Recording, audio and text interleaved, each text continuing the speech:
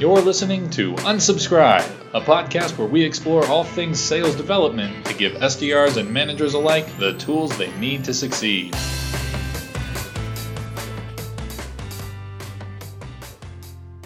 Hey, welcome to the Demand Drive podcast, Unsubscribe. This is me, your host, AJ Alonso, and I am joined with me, as always, by Alex Ellison, who took a very satisfying sip of water right now. I just realized I'm super thirsty.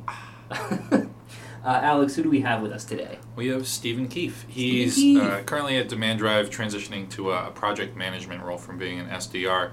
Stephen, you want to tell the listeners a little bit about yourself? Yeah, I'll give you guys a fun fact. Just one fun fact? Just the one. Okay. From Lexington originally, so we're actually right next to where we are here in Waltham for Demand Drive.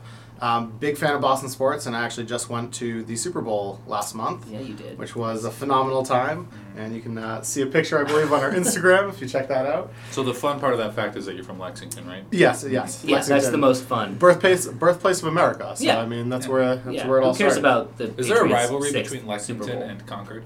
There are games. It's not like our main rival, but there's some competition there for sure. Okay, all right, good to know. Good to make sure that that rivalry stays alive in some capacity. Yeah, of course. It's been there since the Revolutionary War. So. Oldest rivalry in America. So we brought Stephen on not to talk about rivalries between Lexington and Concord or the Patriots and how dominant they are, but because he's transitioning into the project management role, one of the more hotly contested debates in sales development, splitting inbound and outbound leads. You could call it a rivalry. I could call it a rivalry. Wow, good call. Yeah.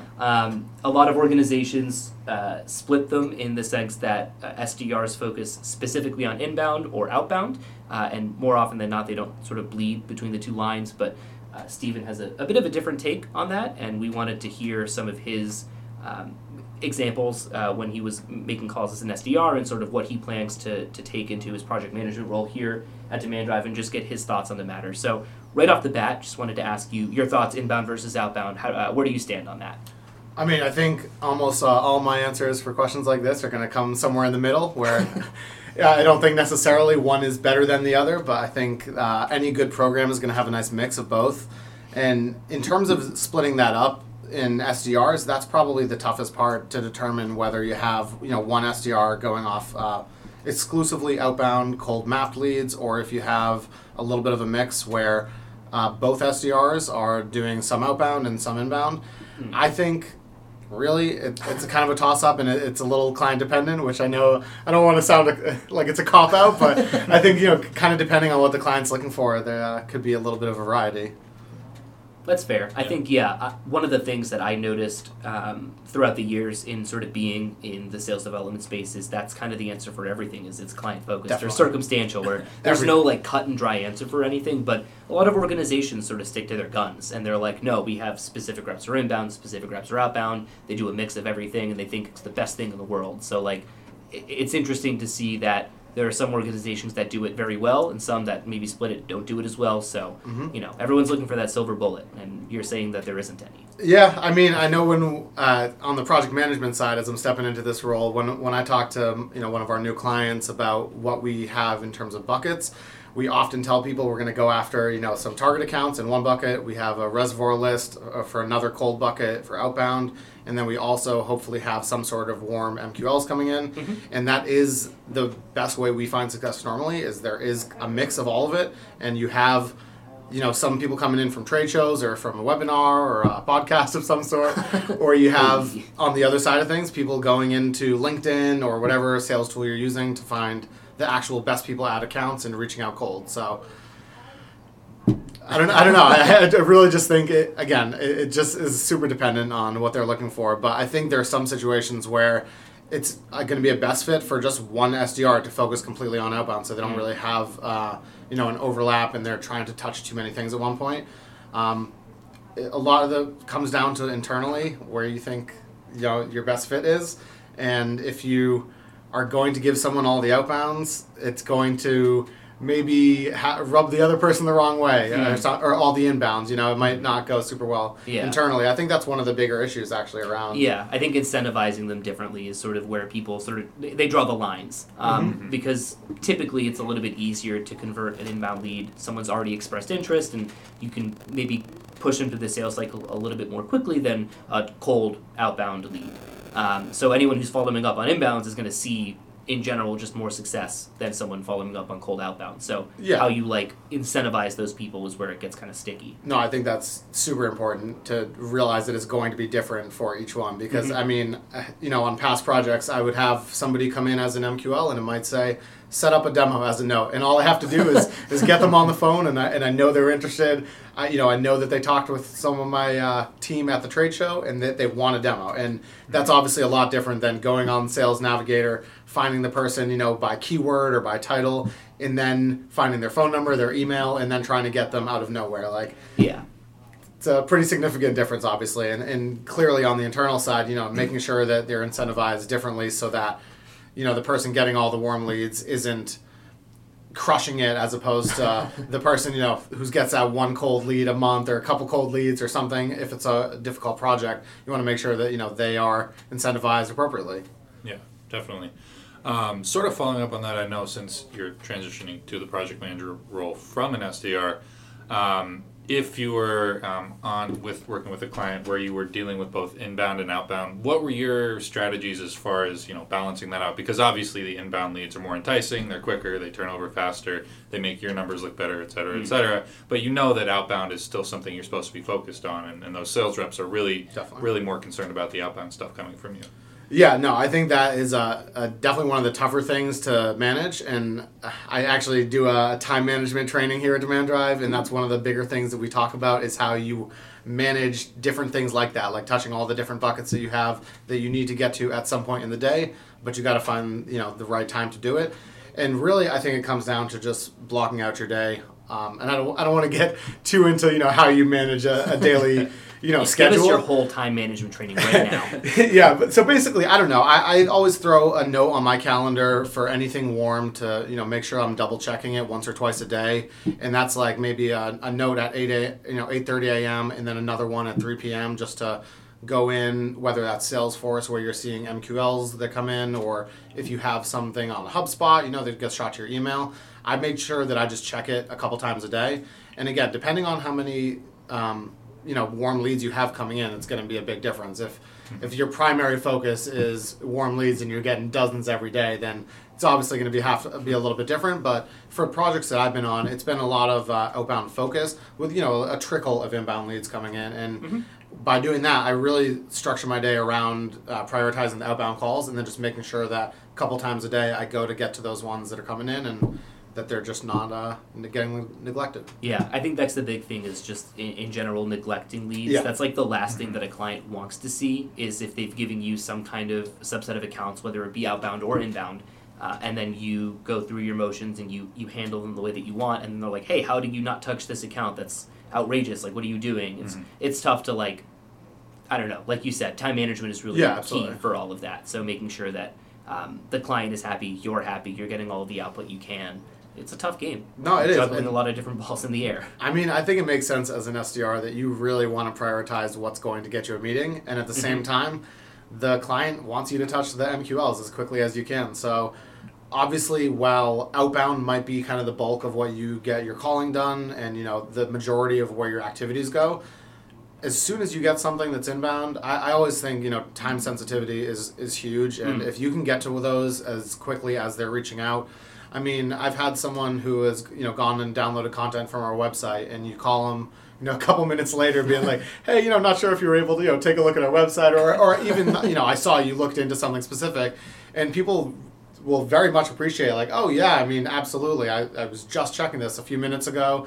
I wanted to just look at this for my own knowledge or whatever it is, and it's an easy way to convert that into a conversation about setting up a demo or whatever if they are the right prospect. Yeah, and unintentionally, I think you promoted our MQL follow-up white paper that I wrote a couple of years ago in regards to that. One of the big things is timeliness and making sure that if somebody does download something or fill out a contact us form or whatever, it's making sure you get to them with a relevant message quickly because they're going to forget about it. Attention spans are short. Absolutely. I mean, when I have had trade show lists and in terms of inbound leads, I always think the absolute quicker you can get to those, the better. obviously, if they're getting a million calls from 100 people at the trade show, Right. they might not be responsive. But I think regardless, seeing your company's name in their inbox that first day they get back, and just being like, oh well, this person at least followed up with me. Yeah, maybe I'm catching up on a whole week's worth of work, and I'm not actually going to get back to them yet. But I saw that they reached out, and I remember talking to them at the booth. Maybe this is something we should talk about, and maybe it's going to take me a couple calls to get them live, but as soon as I get that list in, I want to be reaching out with at least that first email touch, immediately. Totally agree. I'm going to insert an anecdote here. I went to a conference in the Boston area last year. It was a smaller conference. There were maybe 10 booths with different companies there. I didn't get to all of them. It was mostly a knowledge transfer kind of thing. And I probably went to 2 or 3 booths to talk to people and learn about technologies and stuff. So the other 7 I did not talk to. And about a week after the conference, I got an email from one of the booths that I did not go to. The organization had an SDR follow up with me, and the first line was, "Hey, glad you could stop by our booth at this conference. Hope you enjoyed blah, blah, blah." I forget what it was. And my first thought was what are you doing? I didn't stop by your booth. Did you do absolutely no research to follow up with me on this? So that I do not like. I don't like when people do that. They just lie to you. But I think that's super fair, and that's literally why I reach out to people in the way that I have. And when I call someone from a trade show, I mean, unless you have some knowledge that they specifically, talked with your team, and you have some notes in there from an actual conversation that happened, for the most part, I kind of approach those as they might have seen the name of our booth. The majority of times when people stop by the booth at a trade show, I feel like it's to get the free Swag. T-shirt. Yep. We have these exactly we what got I these did. badass T-shirts that one of our clients gives out, and it's just something that people see and they're like, "Hey, I want to grab that." They might not have any recollection of who we are, so when I reach out, I'm really saying, "Hey, I know you probably didn't get a chance to learn much about who we are at the booth. Do you have 5 minutes to go a little bit more in depth about what we do? And if it makes sense, we can set up a little bit more on a full demo." I really approach it as I assume that they didn't really have much of a conversation, because I understand that those are pretty hectic. I know we had an event in Las Vegas, and most of my follow-up was, I don't know how much of the event you remember, but and that's just how it is for a lot of events, though, despite being in Vegas. It's almost like, you're treating them as if they are just slightly warmer outbound leads versus inbound. Right. Yeah, so we kind of have the whole topic of the podcast on sort of bleeding the two together to make an outreach plan. Yeah, absolutely. I mean, that's it. I've got one last question for you. Please. So obviously the inbound leads are coming from marketing activities. The outbound accounts are coming from the sales team. When there's contention between those two teams, how do you deal with something like that?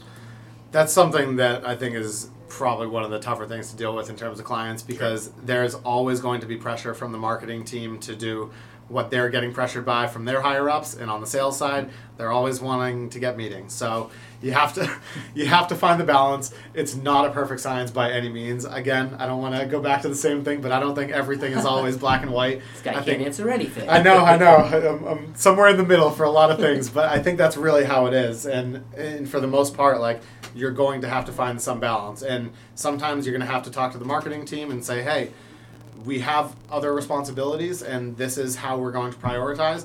I think at the end of the day, it's really just a conversation between you and the client of getting both sides of them on on a call or in the room at the same time, and having the conversation with everybody, so that at least you're being transparent. Because again, I don't think there's a perfect answer, but if you're able to at least discuss what amount, how much bandwidth you can spend doing either outbound versus inbound, at least if it's talked about, then the expectation is set right. And I think expectations is what it really all comes from. Yeah.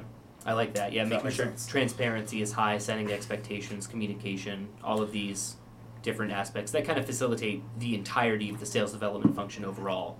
And really if you're getting pressure from the marketing team or the sales team, then it just kind of comes back to, well, what was the expectation that we had set originally, and then trying to get back to that point.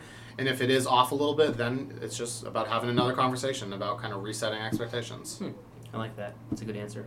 It's a good way to end the podcast in general. Wonderful. I don't know if you had any lasting words of wisdom for people out there. Count? I mean, that was amazing, but if you wanted to follow up on that, it's totally okay if you don't, too. I think you just I mean, threw a really, lot I at feel people. like the majority of my wisdom has been thrown out for everybody here. At the end of the day, I mean, everything is grayscale. Like that's how I look at it. And if you have a question of yes or no, finding out the why behind it is probably the most important thing to do. So if you're getting pressure from marketing or getting pressure from sales, find out why, and then you can always trace that back to what am I doing and why. What is the reason behind what I'm doing, and how do I approach it from here? That's great. I hope that made sense. I don't know if that was the sense. greatest piece of wisdom to end with, but I think everything else was not too bad. All right. Well, thanks for popping on the podcast and sharing that wisdom. I think it was absolutely very helpful. Hope to have you on again at some point in the future. And hey, good luck with the transition into the project management role. Appreciate it. I'll be around. You know where I sit. I do know where you sit. Thanks, Stephen. Thanks. Thanks for listening to this episode of Unsubscribe. Remember, to get less unsubscribe emails in your inbox, subscribe to Unsubscribe and get your SDR team in tip-top shape. See you next week.